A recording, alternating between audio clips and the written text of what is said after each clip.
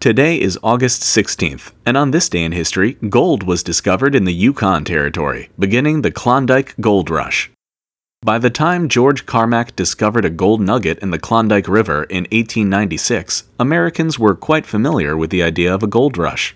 Back in 1848, gold had been discovered in California, a quiet territory that the United States won from Mexico after the Mexican-American War.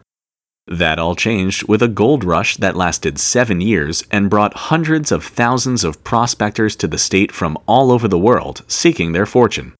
The Klondike Gold Rush was shorter-lived but no less dramatic.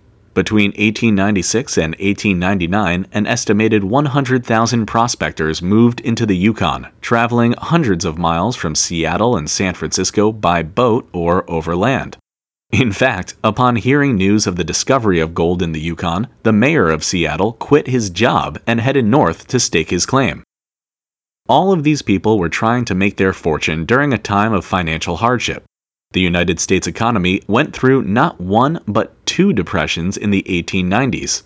In addition, the United States was still on the gold standard back in 1896, but paper money was rapidly replacing gold, so gold coins were becoming rarer and thus more valuable.